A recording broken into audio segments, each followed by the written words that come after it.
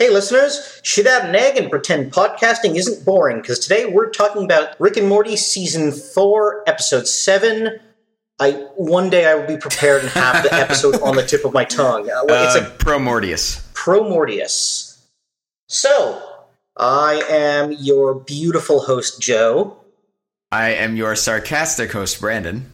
And I'm just here. I'm Toby. Okay, good. You said his name this time. Sorry, my real name is Tobanus, apparently. I enjoyed this episode very much. This was a good first of the 5 episodes that they released. Wow.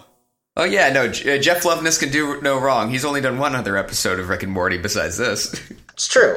I thought it was 0. No, Claw and Hoarder's good. Well, depends if you ask Dan. Claw and Hoarders is the worst episode of the season so far. Also, Dan said in his, I don't know if he was fucking with me or not. Nope, he said that he liked last week's episode. Correct. Is he fired? He's mixing our audio for nothing, so no. But at the same time, ladies and gentlemen, don't patronize the guy's music or help his career in any way.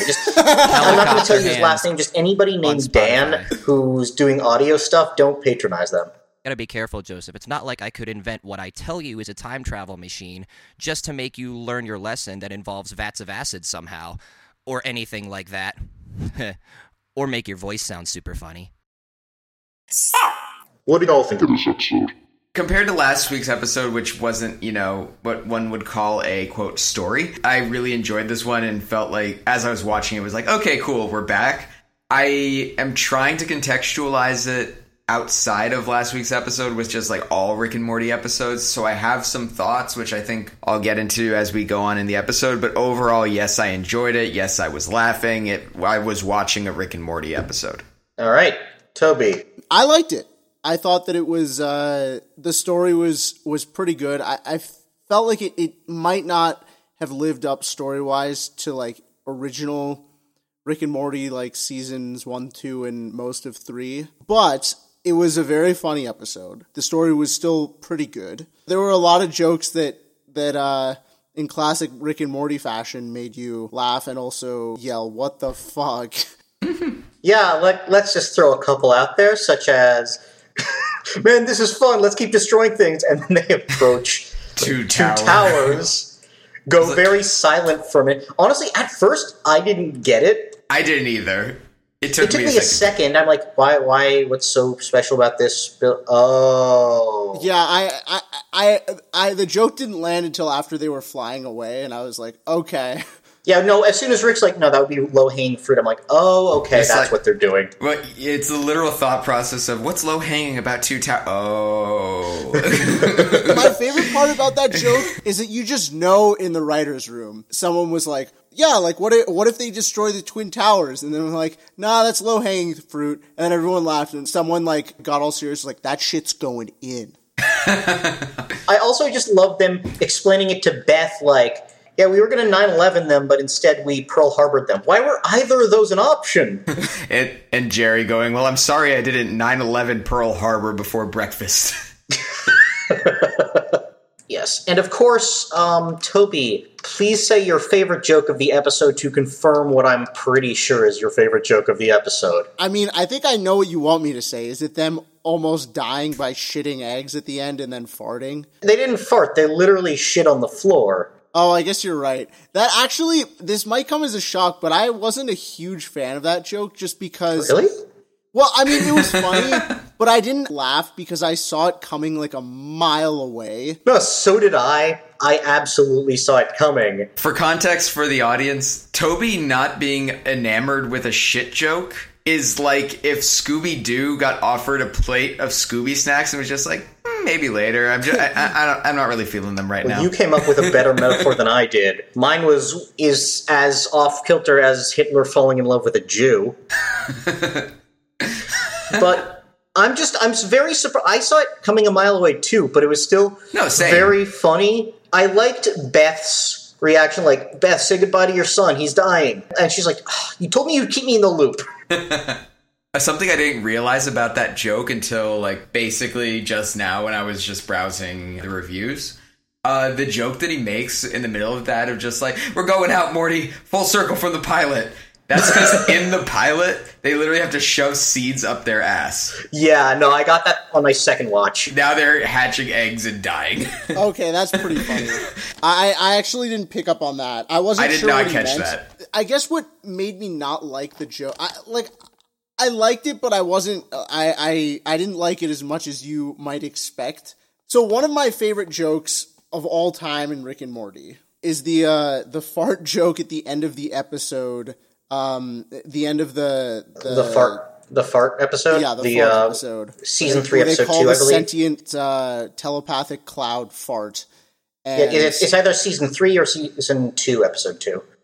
And I really like the joke at the end of that episode because they sold it so well. Like, yeah, Rick's about to literally open a portal and millions of those beings would come and, like, cleanse the universe of all carbon life. So it was like a really terrifying prospect, and then it just ends with him farting. I can't believe I'm putting this much thought into a fucking fart joke. But No. You are correct. It is a very high concept fart joke. It just felt like as soon as they started that bit, I was like, oh, I've seen this before. Like, this is basically the same joke. Yeah, no. It's absolutely and so much of that joke was amazing because of the surprise of it, and this one just didn't have that for me. So, if I may analyze the joke. That joke... Analyze the joke, if you will. That joke that Toby's talking about I completely agree, is absolutely brilliant.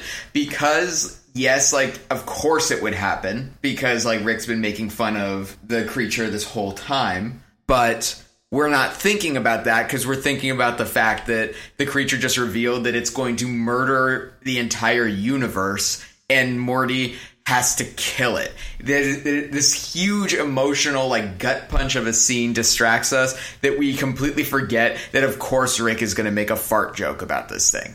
Right. There was nothing to distract us away from the fact that it's going to be a shit joke. You know why? For me, because obviously they're not going to die. For me, that's probably why I saw it coming. Yeah, I think it's a combination of the two. Because it's like, it would be perfect. It would be a thing, like Rick opening up a portal to the thing, as a treat for Morty, like, here you go, here's your friend back. But, obviously they're not going to explode. Like when they lay eggs, they explode, which again really does not make them a sustainable life form, especially since they only leave one egg. I did find that really funny when the guy crash lands into the destroyed city, gets face hugged. The face hugger looks around the place and is just like, well, I'm not cleaning this up, and just shits himself to death.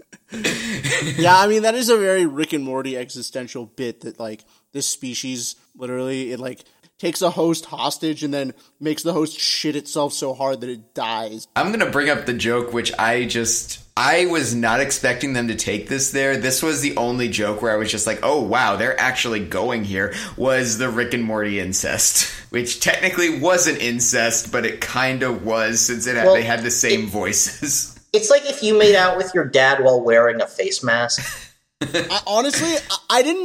I wasn't a huge fan of that joke because it felt kind of Family Guy, fuck you audience to me. A little bit. It absolutely did. Then when you realize it was just Summer trolling them with the narration of the story, that was funny to me. Oh, I didn't realize that. No, I think it actually happened. It didn't strike me as Family Guy. It was gross, but at the same time, it wasn't really them. It was, actually, now that I think of it, they were eggmates, so I guess it is incest. I don't know. We don't know if it was laid by the same person. It wasn't incest, folks. You heard it here first. If you weren't looking at the screen, just listening to it, it's their voices and they're making out with each other and talking about fucking. And I am sure Justin Roiland enjoyed recording that. Oh, I'm sure. Oh, suck me. Do you realize, based on how Justin Roiland operates as a human being, they probably had fucking 50 hours of him saying that shit, and they finally wrote it in? Can you imagine all of the Justin Roiland B-roll that exists out there? Oh, there's probably a lot. It's corn niblets and dead weathermen, Morty. Why is that so funny? because it's the weirdest fucking shit. It's like if alternate universes are like channels on a TV, Corn Niblets and Dead Weathermen are the static. It's very specific and very weird and very Roiland. So quick details about this episode. It was written by Jeff Loveness, as we've mentioned before, who wrote the last episode and also wrote Claw and Hoarder Special Richtums Morty in the first half. I like fucking woolly mammoths, yeah! We're going to ignore the last episode. We're just going to talk about ProMortyus and Claw and Hoarder. How do you guys feel they stacked up comparatively? I'd say they're pretty on par with one another. Yeah, I thought this one was probably about as funny as the Claw and Hoarders. Both very funny episodes, but I thought the story in this one was better. Interesting, because for me, both of this and Claw and Hoarder have great jokes, but overall the story is not like what I'm tuning into those episodes for. The jokes are really spot on in both of those for me. The Slept Dragons just was super funny to me, but both of them, the story feels a little weak. The story in this one did not have like the classic Rick and Morty like larger sci-fi implication. Any large sci-fi implication of that kind of felt like a knockoff of the Unity message, which was that if everybody is a hive mind, it can be a collective society, all focused on making good, but if you allow individualism, people can make the wrong choice. This kind of felt like their sci-fi thing there was just like the facehugger saying, we're a peaceful society. Why would you assume we're evil? We've been trying to work towards peace together. I didn't realize that freedom meant people doing things that sucked. First race war, huh, Summer? Brandon, I agree with you that it's not the what the fuck existential, the shit that keeps you up at night kind of things that are associated with Rick and Morty, but the jokes are up to Rick and Morty standards, and I am happy with it. I pretty much agree with both of you on this. Brandon, that was a really astute point. Joseph, not so much. All right. I'm just... No, I just... It just felt weird to, like, acknowledge both of you and then acknowledge and then Brandon and then not acknowledge you. So I chose to acknowledge you. Thanks. Don't you feel heard? I do feel acknowledged. But yes, Brandon, I really like that point about how the story doesn't have any overarching sci-fi implications like traditional Rick and Morty. And I think that's a large part of what was missing from the story for me. Not quite the same existential horror. A little bit. I guess facehuggers making you shit yourself so hard you die is fairly Lovecraftian. Well, maybe not Lovecraftian, but... A question for both of you about this. Did you pick up on Harmonica's trigger shitting? No, not at all. That was not well established. I'm like, all right, that's weird, but okay, let's go with it. My exact thoughts. I kind of assumed that's what was happening when Morty was in the cell playing harmonica, but then I didn't think anything of it, and then I saw him like, oh, I guess I got that right. Yeah, even if I had assumed that, it didn't mean much to me. Like, it felt very much like just an excuse to have everybody explode. I did not pick up on that at all. When they're in the cell, I was just like, oh, wow, he was playing harmonica, and then this guy shat out an egg. I guess those two things happened in very close proximity, not, oh, there's a causal relationship going on here. We may have been correlating some things that weren't actually related at all. I completely missed that joke. I was like, okay, I picked up on it after the fact. And it's like, I'm fine with it. It just, like, it did feel very much like an excuse to have a lot of aliens shooting themselves to death as opposed to, like, an actual plot point kind of thing.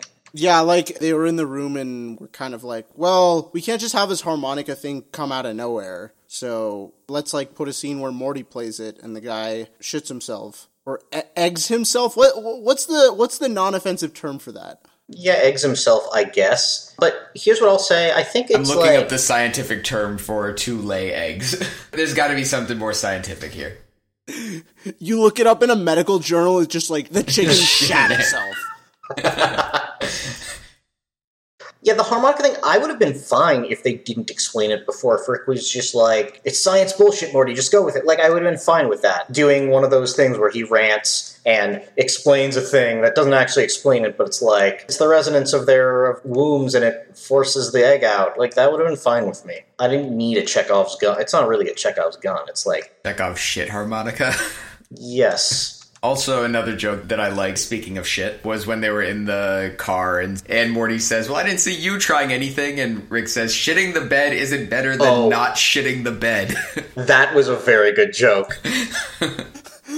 Shitting the bed isn't better than not shitting the bed. Yeah.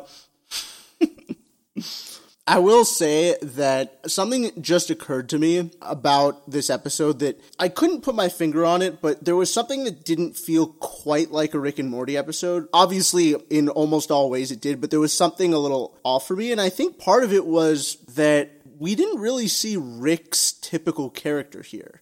Like, his character is traditionally always prepared for every situation, and he was basically helpless in this episode.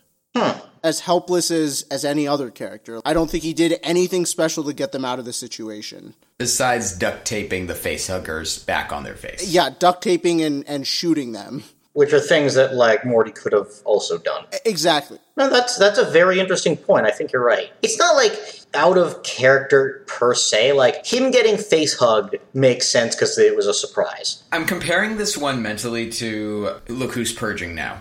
Just because I think these are two of them where, like, Rick and Morty find themselves in, like, such a helpless situation, like, stranded almost.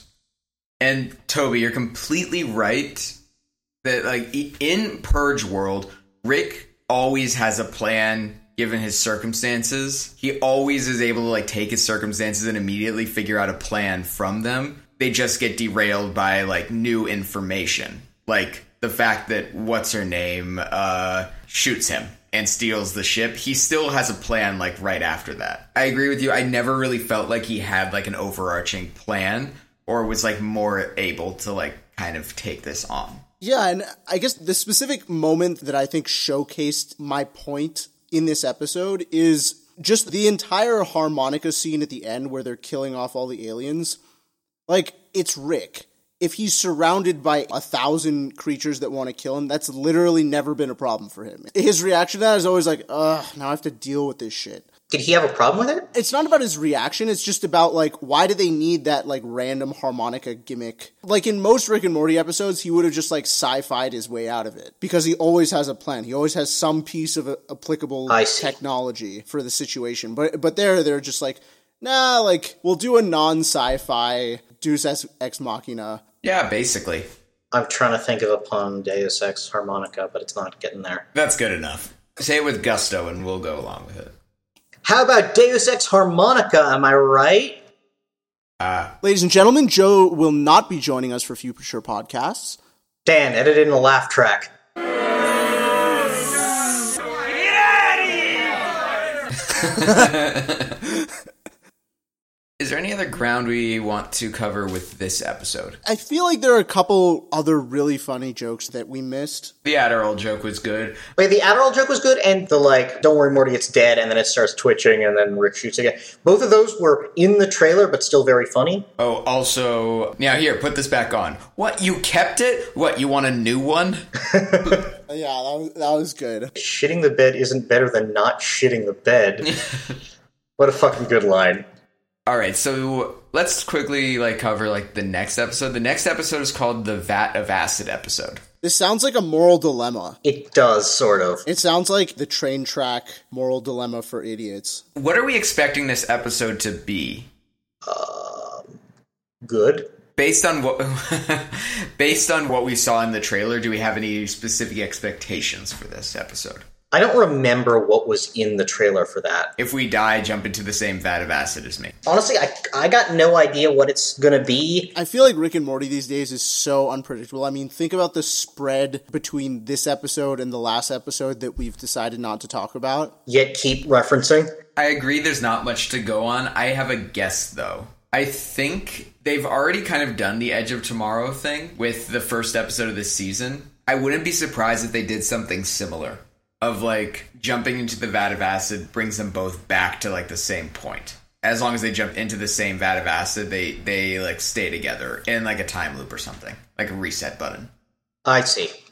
That is it, purely a guess that I have nothing to base that on. I mean, I was just assuming Rick tampered with it and like it's slightly less acidic, so it's gonna burn Morty real bad, but not kill him. I don't know, because the vat of acid is clearly very central to this episode. What if it's not? What if it's literally just a bit? They're like, why don't we name it this, even though the vat of acid was literally in 2 minutes of the episode? Honestly, that would go with the current season so far. We've been fooled in the past thinking that IMDb knows what it's talking about when it didn't. I have not checked IMDb on this yet, but I'm about to. Like, whether that's the correct name of the episode or if that's just what somebody... Oh, Rick and Morty already announced the names for the rest of the season. Okay.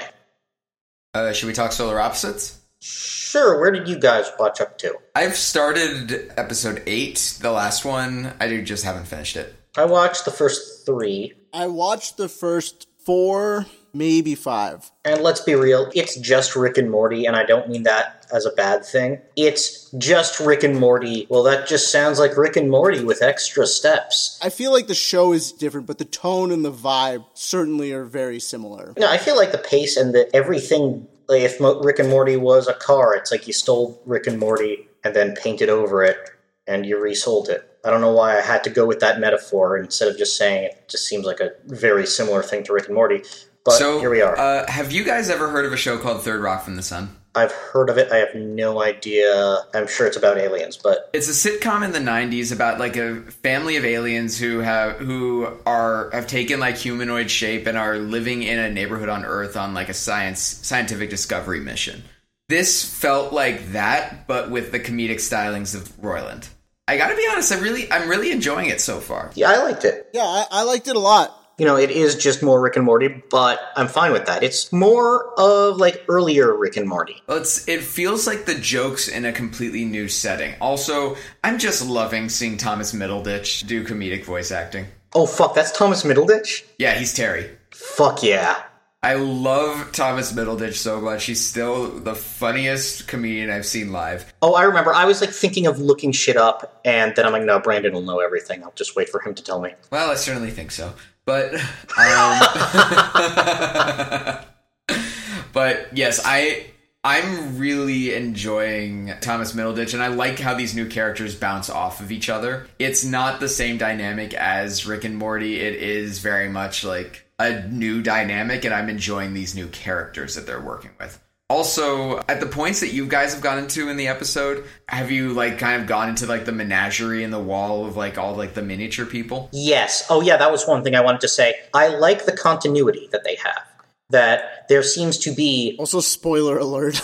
Yeah, it's introduced in, like, the first episode, so it's part of it. But I do like that there is a degree of continuity. It is still very story of the week, but, you know, there seems to be a running thing with people who've been put into the menagerie, and they are acting as B or C stories sometimes. I'm enjoying it a lot. It's great for a B story that you can, like, regularly go back to, but also I do think it's going to interesting places. Absolutely. I'm curious where that's going to go. Real quick, who's who? Who plays the kid characters who I've mentally nicknamed Bart and Lisa, because I don't remember their names? No, that makes perfect sense.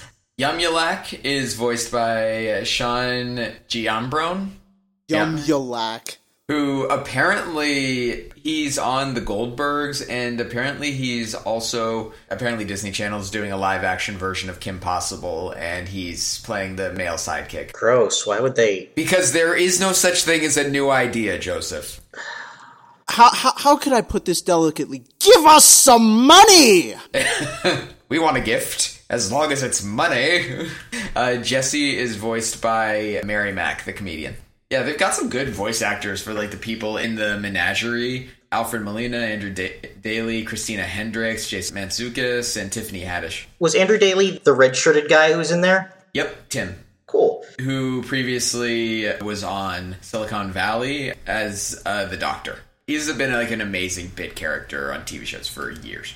Yeah, no, so I'm excited to see where that goes. I don't want to talk too much about it, because, you know, this is still about Rick and Morty. But it's nice to see what they're doing. You know, one thing I do want to talk about? I have a bone to pick with the commercials on Hulu. Now, I don't know if this is specifically on Hulu or if there's commercials everywhere. You know, Hulu's really the only place I see ads. But every company is advertising, like, now more than ever, we have to stay at home. You should get a car loan and buy a car. What the fuck? Why? How does that relate? Why are you telling me to buy a fucking car? It's just like everything boils down to now more than ever. We need to make sure capitalism continues on the awful path that it's led us to. Because you spent something, Joseph.